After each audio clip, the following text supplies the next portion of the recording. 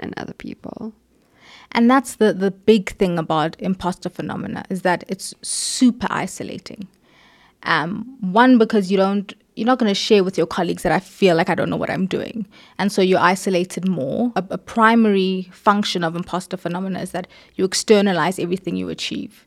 So if I accomplish something good, it's because I was luck, because I was affirmative action higher, because I had a good team. And you can't internalize any good thing that you have done. And so if you begin there, if you start to internalize what I've done, internalize the accomplishments, and recognize where you are as, yes, it's a range of things that contributed to it. But part of that, the core of that, is you and your capabilities. It's helpful.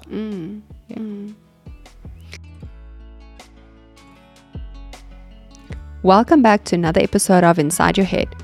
I'm your host, Christel Roots, clinical psychologist and founder of Psych Central South Africa.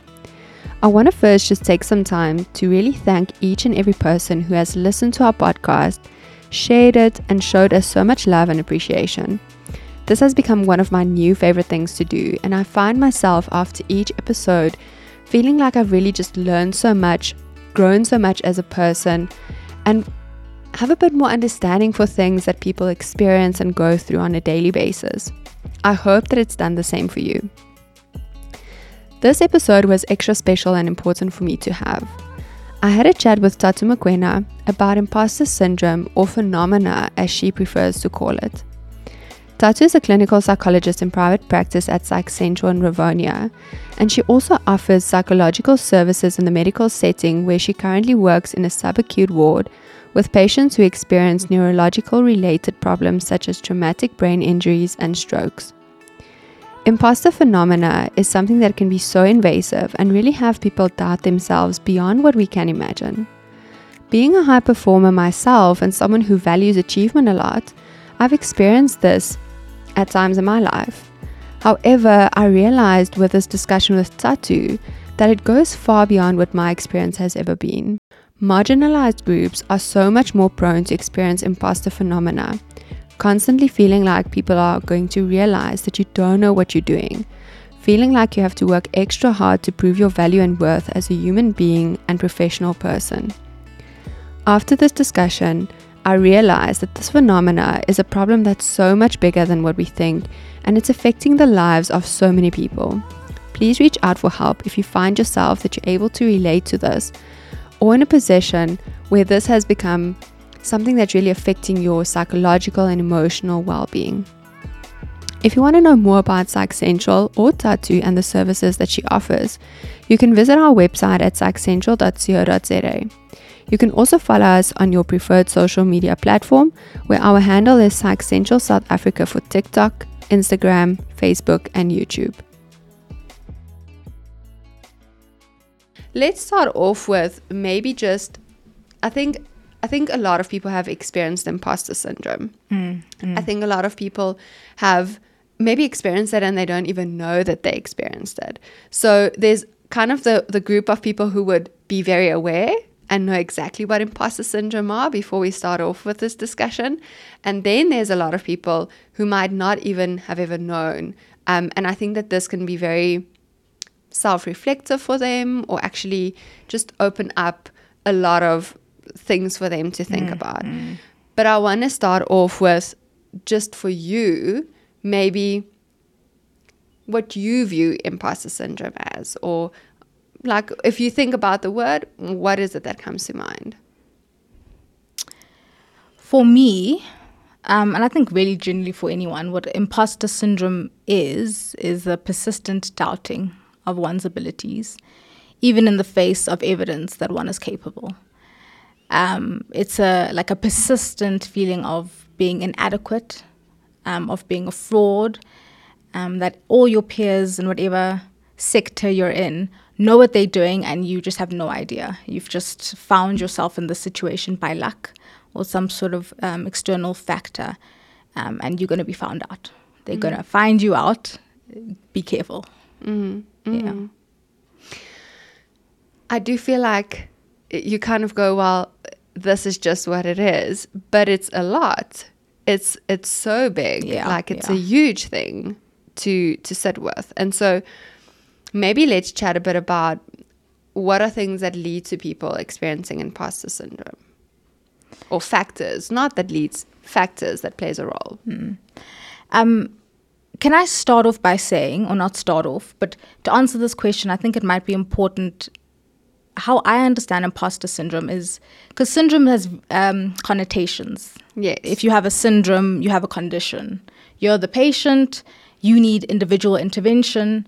And I don't know if that captures what having this experience is. I think it might be better to use the language imposter phenomena, because I think it includes the bigger scope of what's happening. It's not just an individual internalized thing. There's stuff happening in our society, in our surroundings, that impact the way we feel about ourselves. So I'm going to try use imposter phenomena, but I might jump between the two. But they mean the same thing. So essentially, anyone can experience imposter phenomena. It's anyone in any demographic, any sector, but there are people who, like you say, have more of a risk, more susceptible to having the experience.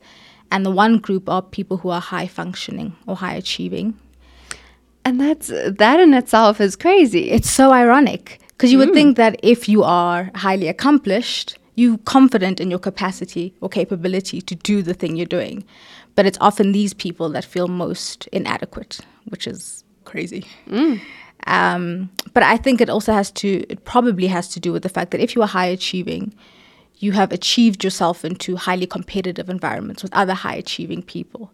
So that competition, whether it's overt, like sports teams, like there's a winner and a loser, or it's more insidious, like in academia. I remember in varsity, there were some programs where they would literally post publicly your marks for like tests or exams. So anyone could see. If you had the password, you could see.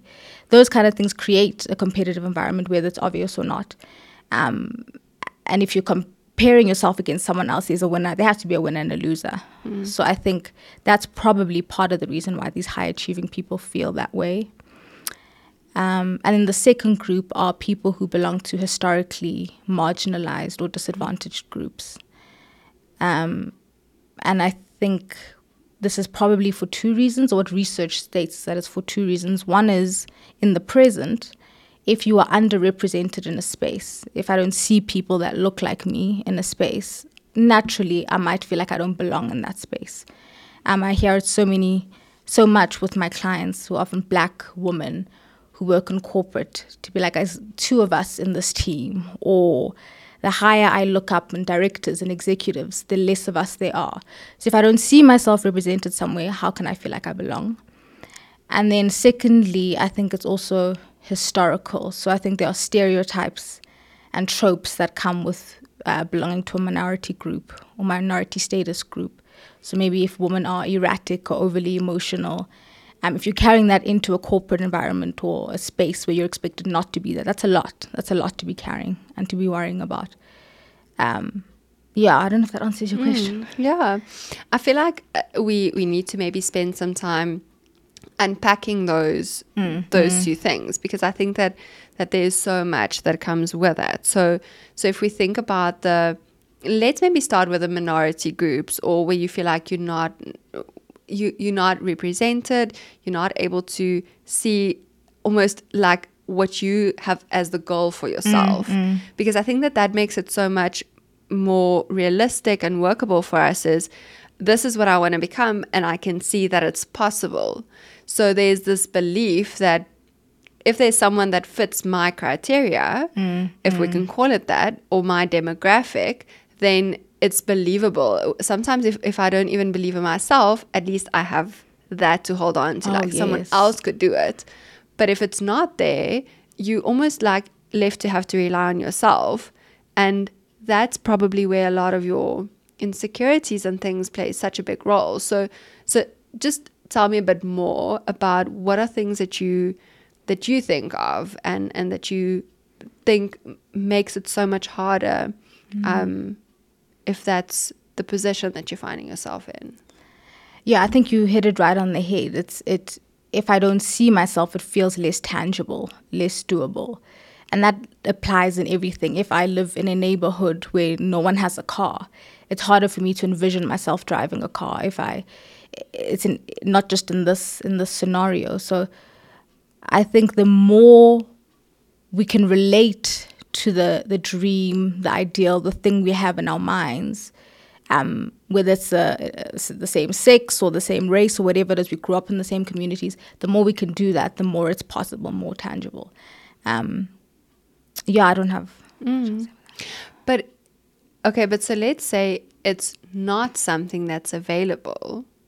So you are a black female in corporate, and there's not someone that represents you in higher up in the hierarchy. How do you work with that? What do you do with that, do you think? Or how do you deal with this imposter phenomena? Yeah, that's the big question, right? Because people have, right? There's always been a first. So there's someone who's had to have passed through that to get there. And I think, first thing, I think it's unfair that for the person or people who have to pass through that, because now I'm doing my job, I'm being competent in my job, but I also now have to break the class ceiling. How to do that practically, are you asking? Or just, yes, well, where do you start? Or what do you think can you be aware of? Like, I'm not expecting that there should be one answer, but... That's a big one. I think potentially where you might want to start, because I think the focus would be where I'm different from the people where I want to be. So I think where it might be helpful to start is, how am I the same? What capabilities do I have similar to them? You know, what if it's a degree, if it's skills, if it's talents, if it's ambitions, how am I the same as the people that I desire to emulate? And I think if you start from there, it will feel more realistic, more tangible, more doable. That's the one thing that comes to the top of my mind. Maybe more will come at a later stage. Yeah. I think, though, that's such a useful place to start, and that's why I'm asking the question. Like, I don't want to kind of put you on the spot and say you need to have an answer for everyone, because I guess it would also be different for each and every person that finds themselves in that position, because we're unique and so complex in our beings. But I think that oftentimes it can become such a big, like the shadow or this dark cloud that's just hanging over you, that you completely, like, it feels like it disregards everything about you. Yeah. Where as you say, like, there's actually a lot that you might already be bringing to the table, and that you do have that similar to your peers and other people. And that's the big thing about imposter phenomena, is that it's super isolating. One, because you're not going to share with your colleagues that I feel like I don't know what I'm doing. And so you're isolated more. A primary function of imposter phenomena is that you externalize everything you achieve. So if I accomplish something good, it's because I was luck, because I was affirmative action higher, because I had a good team. And you can't internalize any good thing that you have done. And so if you begin there, if you start to internalize what I've done, internalize the accomplishments, and recognize where you are as, yes, it's a range of things that contributed to it, but part of that, the core of that, is you and your capabilities. It's helpful. Yeah. As you're saying this, Thato, I'm wondering how this can impact, and like, I've made a mental note, because we'll go back to the high achievers as well, and that group of people who would experience imposter phenomena. But for where we are now, how can this affect your mental health, and like, what's the impact that this imposter phenomena can have on people? It's an interesting question, because I've in therapy, people have come to me and I've said, it seems like you are struggling with this thing, and they'll often say, but it's actually quite helpful. Like, I am where I am because of this feeling. So up to a certain extent, anxiety and some self-doubt can be helpful, can push you, motivate you to work hard and to keep up on knowledge and insights. But it gets to a point where it crosses a line. And in the more severe end of the spectrum, it can be quite debilitating and detrimental for your mental health and your career in the long run. So studies have shown that people who struggle with this also have high rates of anxiety, of depression, and naturally burnout. Because if you're constantly feeling like you're having to go, work, that's highly stressful, and eventually you're going to run out of capacity. So it's although it's not a psychiatric diagnosis itself, you're not going to be diagnosed with imposter syndrome or phenomena. It can definitely coexist, or comorbidities can be depression, anxiety, like we're saying, burnout, all of those real, tangible psychological phenomena. I wonder, though, if it actually should be a diagnosable syndrome for people, because I'm just thinking as you're saying it, I wonder if that makes it so much harder, because the anxiety, depression becomes, or burnout becomes a tangible diagnosis. And so then people feel like, oh, so it's a thing that I'm experiencing. Yeah. But because it's not, the imposter phenomena kind of becomes this, I need to judge it myself. And like, how do I know if I have it or if I meet the criteria, if we can call it that? Or even like, I need to handle it myself. I should be able to handle this myself, which is not particularly helpful. My anxiety with making it or considering it to be a diagnosable disorder is that we're pathologizing something that is a societal or a larger issue. Yeah, it's not your issue, actually. Yeah, it's you internalizing what you're seeing, what you're experiencing most of the time. Like we're saying, anyone can experience it. So someone who isn't part of a historically oppressed group could experience imposter phenomena. But a lot of the time, the majority of the people who do belong to these groups. So now we're saying you carry the problem. And I don't know how helpful that is. Because there's more that needs to be addressed beyond the individual. Yeah, of course. And I think that that's what makes it so complex, is it is an individual experience, but it's due to society and like the world at large. And also, like you're saying, what do I do as an individual who exists in the society that is racist and sexist and homophobic? Can I not experience any relief because the society is problematic? So I don't think it's either or. I think we can intervene on an individual level because we have to. Otherwise, you'll just be distressed until kingdom come. But also look at the reasons why. Look at the factors that influence it. And hopefully at a larger level, intervene. I mean, yeah. Yeah. I think that's part of the bigger problem with this tattoo is, obviously we can't change society, and we can hope for, like, we also can't say like we can't change it so we can't do anything about it. We should continue to try and change it, but the reality is, like, we're going to wait many years for things to really change in the way that it needs to. And so I'm wondering, just on an individual level, if it helps to be able to say, oh, so I can identify that this is something that I'm going through, and I can see how it's because of other people who's been racist, homophobic, sexist, all of these things.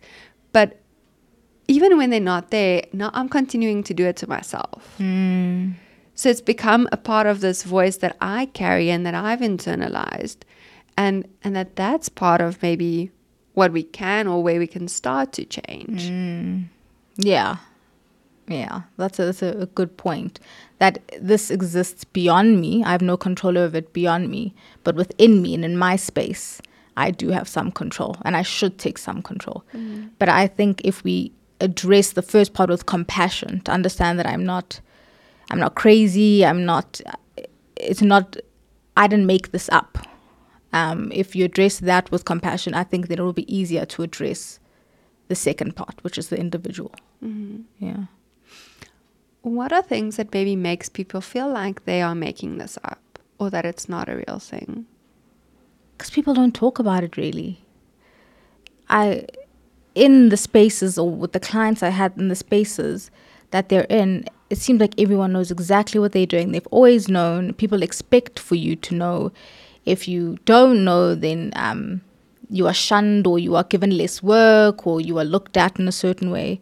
So the culture of a lot of these environments is such that, like, we don't speak about it. And the less we bring things into the light, the more shameful they are. And so you're just sitting in the shame alone. And I think part of the strategies to try and unpack or dismantle this kind of experience is to talk about it more openly. The people who have been through it should be engaging more with the people that are coming up. Just because you just sit in the shame because you think I'm the only one. Yeah. But I guess that's what we do with a lot of things, is we keep it to ourselves. And that's where, like that saying that there's power in vulnerability probably is so powerful. It can have such a big ripple effect if you are able to share your experience, share that vulnerability of, this is what I've been through, or this is what I'm continuing to go through. But I think we're also in a society where we kind of feel we often have to pretend like we have it all together. And that was one of the questions that I was thinking of preparing for this is, so do we just have to fake it until we make it, or what do we do? I love this question. To think really hard about it. Because, like, the answer is yes and no. Because when I hear fake it till you make it, what I hear is you pretend until you're eventually not pretending anymore, and then you just are the thing. But with imposter phenomena, you will pretend yourself into like burnout. Because you pretend, and then you can't internalize what you've achieved. You can accomplish all the things, but I can't recognize that it's because of my capabilities, that I have achieved the thing. So you can keep going until when? So I don't know how much that applies here. I think the opposite's probably true, that we need to not fake it, to be brutally honest about it, and open about it, and share and engage about it. And I think the more that we do that, the less of a hold it will have. So the beginning answer, yes or no, wasn't true. No. Yeah. I think that a lot of times we try and convince ourselves that faking it eventually we'll start believing it. But it's not just a cognitive process, it's also a feeling. Yeah. So with imposter phenomena, it's not just about what you are telling yourself, it's how you are feeling as well. Like, that matters, and that probably matters more than just the change your thoughts.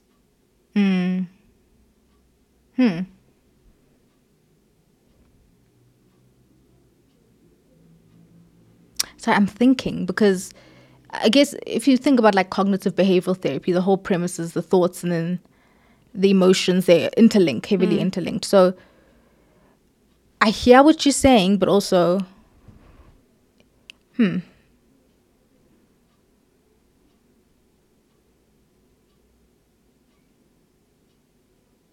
I don't know how to answer that. Well, I guess that there's not a right or wrong, like a definitive. And I guess that I'm just putting my ideas out there. I can't say which is the right or wrong. For me, I just think that a lot of times, even with like a CBT approach, that can be very helpful for people to deal with, like, become aware of your thoughts and to identify how that impacts your emotions and your behaviors and all of those things. Yet, I wonder if that's sometimes also a bit short-lived, and it kind of pacifies it, but it doesn't change at the core how you view yourself and how you feel about in your body and about yourself.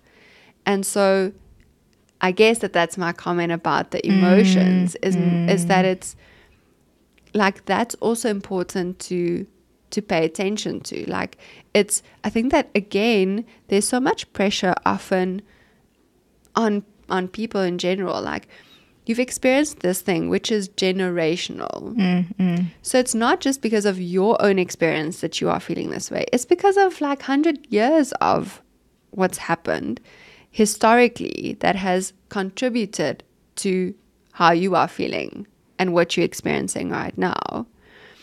And then there's this pressure almost of, well, if we just think differently, then you're gonna then you can fix this. But it's so much more than just that. Yeah. No, for sure. I completely agree with that. But I also think it's important that you could feel confident and competent in other parts of your life. And it may be one specific portion where you're feeling like a fraud.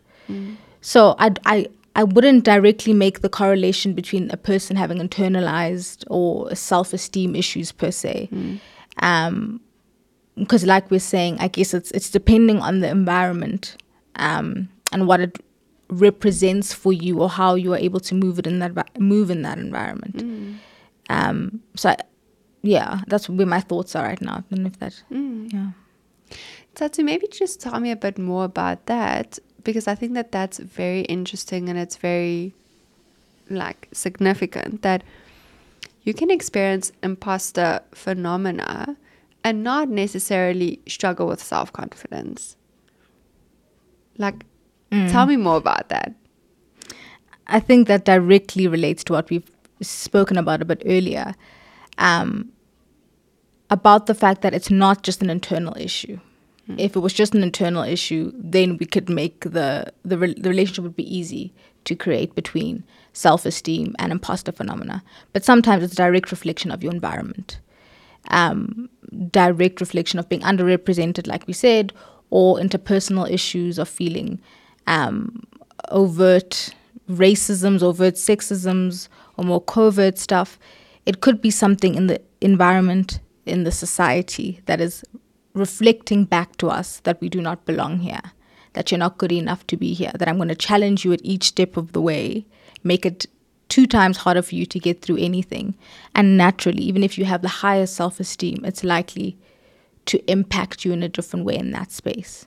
When I'm at home, I'm with my partner and a child or whatever, I feel like I belong. I feel like it's a safe environment. So I'll respond differently than if I'm in an environment that's challenging me constantly, challenging my identity constantly.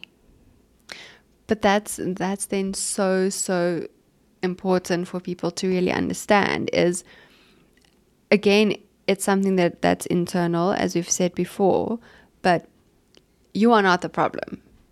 So there's not something wrong with you, and that's why you're feeling this way. And I need to be more confident and be more of whatever, because you can be all of those things. And that's probably what also maintains the burnout is you almost have this idea that if I get there, then it's going to be different. So we think about corporate, like if I become the CEO or if I become the manager, then I'm not going to feel this imposter syndrome anymore. But it's just something that never ends, and you just maybe continue to feel that way if the environment doesn't change.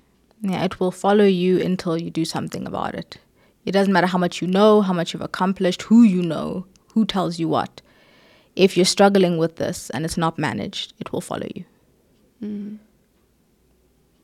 Wow, that's heavy. It is. And it's very personal, because I struggle with it. And I like to say, when I think about it, it's like a childhood friend who you have a lot of history together. And at some point, it was quite helpful for me. It pushed me. And I think part of the reason I'm here is because I was pushed in that kind of way. But at this point, it's not helpful. It's like this is a toxic friend. I need to release you. And I need to find new ways to engage. But it's heavy. It can be really, really tough. That's such a beautiful way to like a metaphor to use, that it's a childhood friend that was really helpful at some point, but not anymore. And I guess that it's also not that easy to just let go of. People kind of would go, but cut it, like just not don't, like, we don't want that in our lives. But it's again just the cycle of maybe even that putting pressure on. But so I need to be able to do this so much easier and quicker or whatever than I am. Yeah. And if we go back to the high achieving group who's more susceptible, those kind of people like are motivated to fix the problem, motivated to do the thing to fix the problem. So the more you tell them that you should be able to just feel confident and fake it till you make it even, the more it feeds the beast. So I think that it's more about like vulnerability. Like let's tear down those walls. Like, yeah, I think it's the opposite of like go. It's like slow down, just like breathe. Because the go is where they're comfortable. Go is like, that's where it is. It's just like slow down. Let's sit with it. Let's talk. Let's unpack. I wonder though, so if we think a bit about the high achieving group, Thato,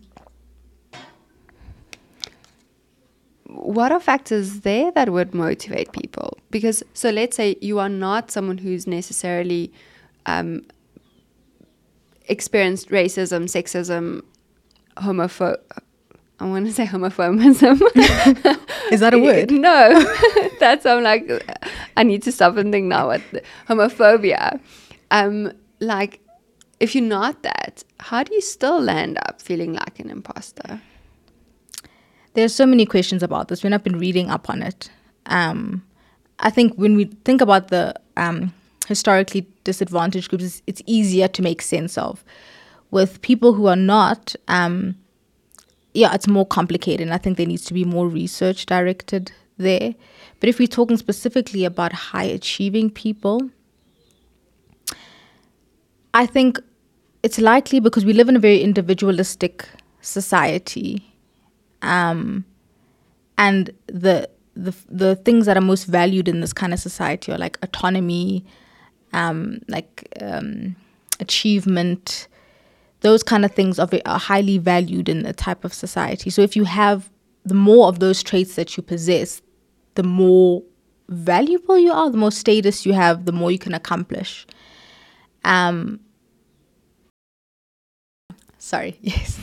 So I think society, a lot of the time, society also contributes to where they're at. Society sets it up such that, again, the individualistic society where everyone is on their own, we value certain qualities. You set it up such that only one person can win. Only one person can get the promotion. Only one team gets the trophy.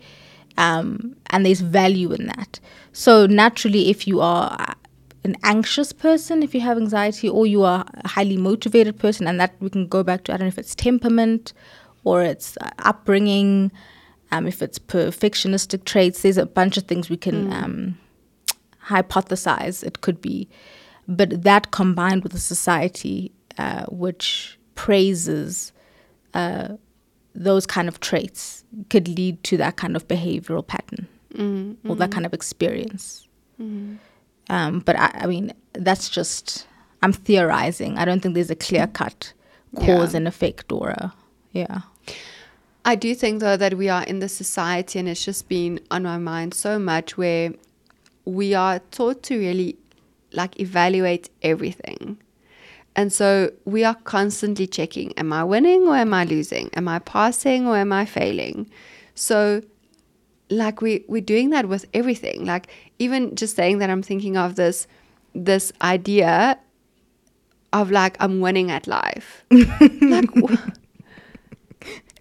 what is that? Like it's actually bizarre that that's something that people even say, or that we think, or that we kind of try and figure out is, am I winning at life? Whereas like that completely disregards just us as human beings and our experiences. And like it's so big, this whole idea of what we should be doing and what success really looks like. And like, I think that's probably why it's also so difficult to define, is there's so many things it's like a pandemic, basically. And I think because it's just entrenched in our society, we don't question it enough. We don't question how, like you're saying, we evaluate everything that everyone has to win or lose. It's like from when you go to preschool, I don't know, you have to like apply now years in advance to get in, and then it's like a competition. Which schools it's set up such that this is what it is, and we just take it for granted. But it's really creating quite a problem for our mental health and our just overall well-being. And then we're shocked and we're like, what's happening? Like, naturally, if these are the things that are in place, the likelihood of us experiencing this much distress is heightened. And what else can we expect? Yeah, because then we end up with a society that's depressed, anxious, traumatized, just as a whole overwhelmed, because everyone's just trying to, like, and I think we're generalizing. Well, I'm generalizing. Not everyone experiences it to the same extent or the same level of severity. But I think that there's so many people that's just like mindlessly a part of the cycle. And maybe if you have more support and if you have some factors that would make you more resilient, then you're lucky to kind of bypass a lot of this. But I say lucky, like, but you are able to get through and survive a lot of it and not get stuck. Whereas a lot of other people kind of get left behind in terms of, I'm stuck with this and it's something that I'm unable to escape. And I must be the wrong one or the weak one to not have been able to escape it, which is actually just not it.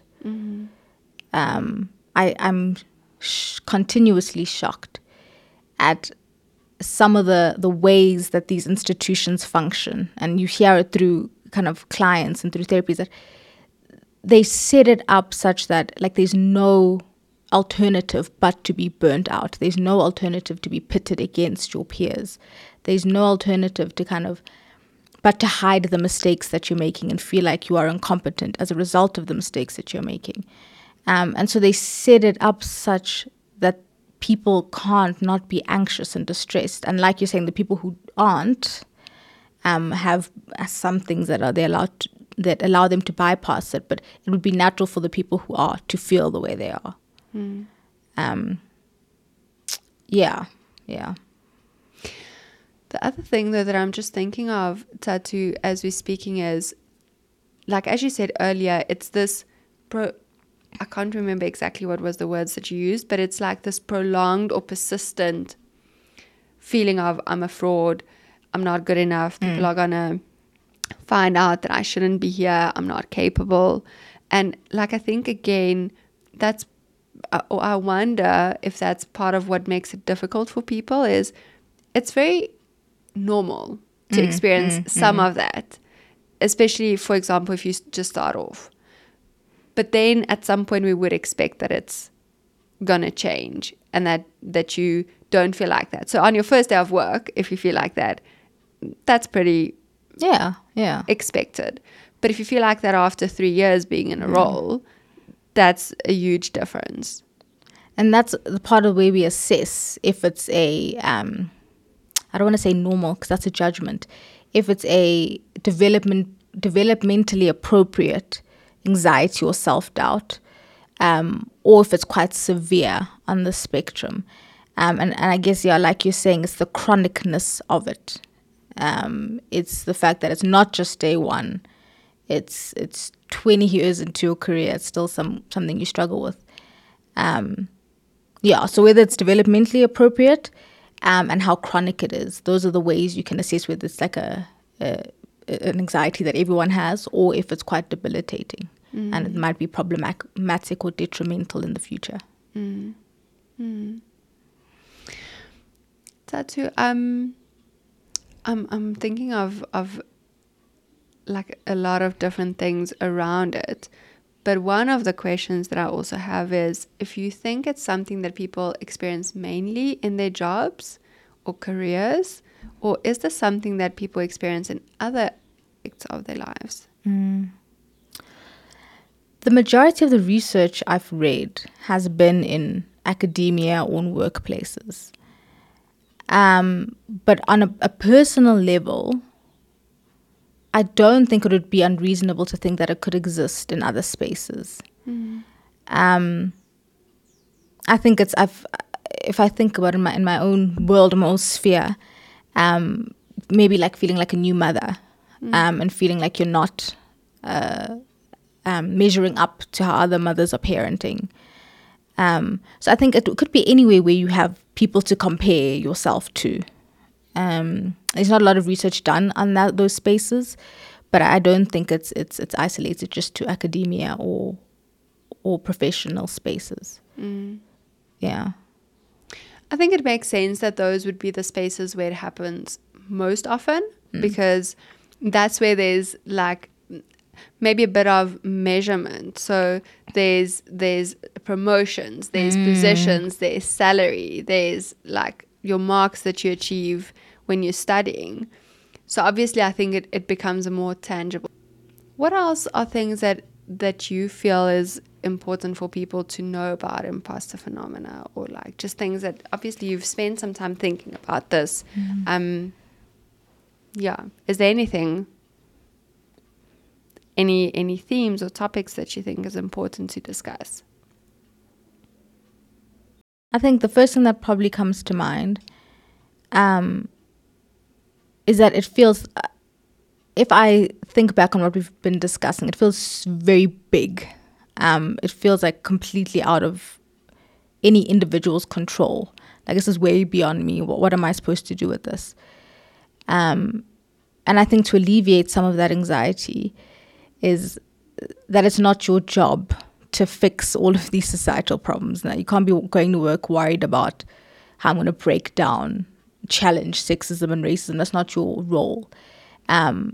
Your role in managing these feelings or managing these thoughts, I think one is to be more suspicious of your thoughts. Our thoughts are not facts. And I think too often we just let our thoughts run rampant and just without really paying attention. And these really have an impact on us. So just to be more suspicious of the things that we have going on in our head, like put the thought down on like a surgical table and look at it from different angles. Evaluate it, unpack it, deconstruct, put it back together. Maybe bringing some external reinforcement in the form of like a mentor, someone in your field who you trust, and who you respect. So when they tell you something, you believe them. It's not like your mother, because you might say she's biased and then it defeats the purpose. Or therapy. I think therapy is very helpful in deconstructing, unpacking, thinking through some things. But beyond that, we're not responsible. We need to get through the day. We're not responsible for fixing all society's issues. It's just about, how do I manage best? How do I get through the day best without having a meltdown, without burning out, with maintaining some sort of overall well-being? I guess though that might also come with some loss in some way. If we're saying, for example, okay, we realize I'm someone that experiences imposter syndrome, and that this is going to lead to me burning out if it's just something that I continue to work towards. That acceptance of, number one, it's an external thing, and it's the environment that's playing the biggest role in all of this. I wonder if what that could mean for people personally, in terms of, okay, but so maybe it means that I'm not gonna get the acknowledgement that I want. Maybe it means that for me to preserve myself and to take care of myself, that I might decide I don't want to be in this role anymore, or I don't want to be doing whatever it is that I'm doing anymore, because I'm realizing that that's not all that matters.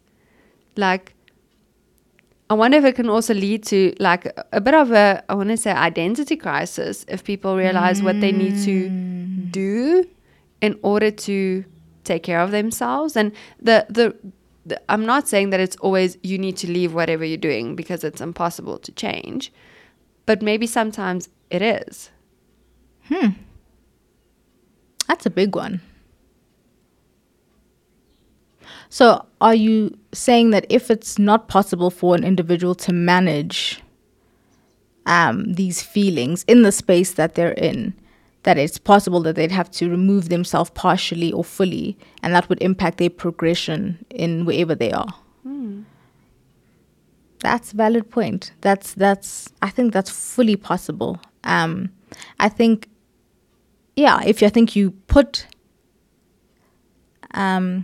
things in place internally and externally to help facilitate a healthier relationship with your work or your academics or with motherhood or fatherhood, whatever it is, and it's not working sustainably, then I think it would require some evaluation of what actually works for you, what actually is healthy for you, how you can still work towards the things you desire without sacrificing your well-being. There are some careers where it's a fundamental part of the career is like stretching yourself, burnout, which is awful, and it shocks me all the time. And so if there's no way to manage that, then maybe that's the solution. But I don't imagine people getting there easily. No, of course. Yeah. And like, I don't want to make it seem like that's something that would happen all the time, because I don't think that that's obviously the goal. The goal is that you can achieve your goals, and that you can find a space that allows you to, or not allows you, but like encourages you to grow and to develop and to like be the best you that you could possibly be. But I guess that a lot of times we don't get that opportunity, and we don't get that environment that works with us. I just had a thought. Sorry, Christelle. Yes and no again. Because the no is, then are we saying that people who struggle in certain environments like shouldn't be there? People who it's harder for? So I'm thinking back to my, let's say, black female clients in corporate. Are we saying because it's harder for them that that's not the space that they should be in? And is that not reinforcing some, I don't know, problematic structural issues? So I guess it's a fine line. Yes. Because if you have to work harder and it... Yeah, let me think this through. Does that make sense? So it makes complete sense what you're saying. And like, I think that that's maybe the message that I want people to just also get from this discussion is there's no black or white answer to this. There's no fixed recipe. It's really about you and how you take care of yourself and what you experience that would determine how you deal with this imposter phenomena. Because obviously it's not about, or I'm saying obviously, for me, obviously it's not about encouraging anyone to say, well, the environment's not going to change, and so I just can never be what I would want to be. Because that in itself is not fair, it's not just. That's what we're trying to change in this world. However, I wonder if that's also like kind of encouraging burnout for people to say, well, we can't accept this, we should never accept this, and so that means you just need to indefinitely continue enduring this. Like, I think that's the struggle, is to know how much and how long do I endure and hope for change, and that happens sometimes, and that it actually, like, it's also not this hopeless thing that can never change. Like, I think that there's a lot of people who might experience it changing for them, and like there's more opportunity and more awareness from people. And obviously it's because people are not giving up. It's because people are enduring. But I don't know where that line is of how long do you endure, and when is it also okay to say, like, enough.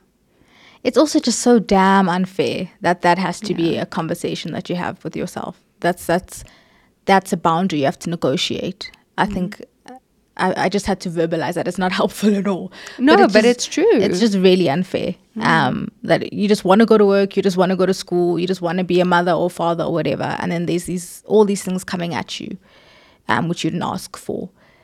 There's no answer to that. It really is. I think it's a constant assessment of where you are, and probably like why you want to be where you're going. I think beyond imposter phenomena, like why do I want to do this thing? Why do I want to get to this level? What are my motivations? Are they authentic to who I am? Is it influenced by other factors? And then based on that, if it is in fact where you are, then I mean, endure on, go on, because it's tough. What else?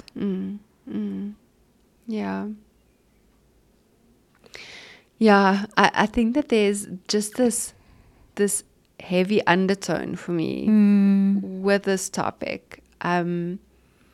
And I think that in itself is important for people to also recognize. It's not just like you have imposter phenomena. I think people joke about it very much. And it's kind of just like, oh, well, we're all sitting in this corner together. We're all experiencing this. And so let's just soldier on. And like it's there. But we are human beings. And it's a lot to have to carry. And I think that for me, it's important that people also just have this realization, maybe if they haven't had it yet, where like just realize how much you are having to go through. Like life in itself is difficult. Life is challenging. We are complex human beings. But like to sit with imposter phenomena on top of everything, be kind to yourself, like really be compassionate with yourself, and just check in with yourself in terms of how much it is that you have to think of and anticipate and just carry additionally. Because I think that a lot of times people lack that compassion, and they really struggle to acknowledge like my load is a bit heavier than some other people's. But yet I expect that I need to just be able to do more or the same. And that's where I think an external party or a third party is helpful, because we can get stuck in our heads and go round and round and round in circles. So whether it's a therapist, whether it's a friend, a mentor, whatever it is, I think to bring someone else into your thought process who can do exactly what you're saying, and also provide evidence for why you are in fact capable, and in some instances more than capable. Sometimes you're more capable than your peers because you've had to do a lot more to get to where you are. But yeah, oftentimes I think people think they can do that work on their own or think through that alone. And I mean, some people can, but I don't know that a lot of people can. Can. I definitely can't. I need an external a person. Thato, thanks so much for also just sharing a bit of yourself and your experiences, because I think that that's part of the cycle and the stigma that we need to break. Is almost like we need to, in order to feel like we are successful or that people can trust what we say, we need to have never experienced any of this. So I know that just mentioning that is also you being very vulnerable and sharing something that's difficult. But I think it's so important for people to be able to relate, to go like, well, for me personally, that's something that I often experience. And I don't know if I can really compare it, but it's maybe the closest that I can get, is I often find myself sitting in my own therapy. And then I'm going, but I shouldn't be struggling with this because I'm a psychologist. Like, how do I struggle to regulate my emotions? Yeah. Like, isn't this what I help other people with? Or how do I sit with these thoughts? Because I know it, but like I know logically that this is what I'm experiencing or this is what I should be doing. Mm-hmm. But it's a whole different experience when it's you that's going through it. And so, like, the reason I'm using that example is for you to be a psychologist that's experiencing imposter phenomena herself, like that shouldn't be such a strange thing. Yes, it is, like you're saying. Because I do think in this profession there's an expectation that you are like wise and almost all-knowing and so sure of yourself and like comfortable in your skin. And to feel like I'm actually not. Like, dude, I struggle. And it's an ongoing process. It's a lot better in a lot of spaces. So in individual therapy, I feel a lot more sure. But spaces like this, it took a lot for me to agree to do this. Because I'm like, people are going to find out I don't know what I'm doing. I'm not going to say the right thing. They're going to catch me out. So it evolves. And you have to constantly be aware of it, aware of your thoughts to know when it's evolved. But yeah, no, it's an ongoing process. It is. Yeah, it's a lot. It's a lot. But it's so important, Thato, and it's so valuable that you are facing that and you're coming for this podcast and you are sitting here and we're having this discussion. Because this is what people need. People need to hear these things. They need to hear that they're not alone. They need to hear that, hold on, I'm not crazy. This is what I've been experiencing maybe. And that just in naming it, saying it, and like outing it almost, there's so much value and worth in that. And there's so much power in it because part of the fear is that someone's going to point you out. But I've already figured it out. Like, I know. And I'm saying it. So what? Like what? But like I know when I listen to this when it's out, I'm going to tear it apart. I'm going to nitpick. But I know what that is. And so I can process that with my therapist. So I can process that with you as my supervisor, whatever it is. But once it's out there, it's just there's not as much shame about it. Like it is what it is. I'm working through it. I'm managing it. Yeah. I kind of feel like I want to end off on that note. Okay. Because I think that's a important kind of end off. Yeah. Like I don't want to taint it with, and then we forget what you just said. Okay. I'm happy with that. Okay, cool. Thanks so much, Thato. Thank you for having me.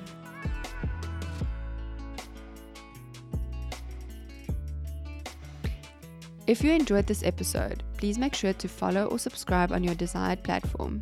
I will be so grateful if you're willing to take the time to rate this podcast so that you can continue to learn more about various topics related to your mental health and well-being.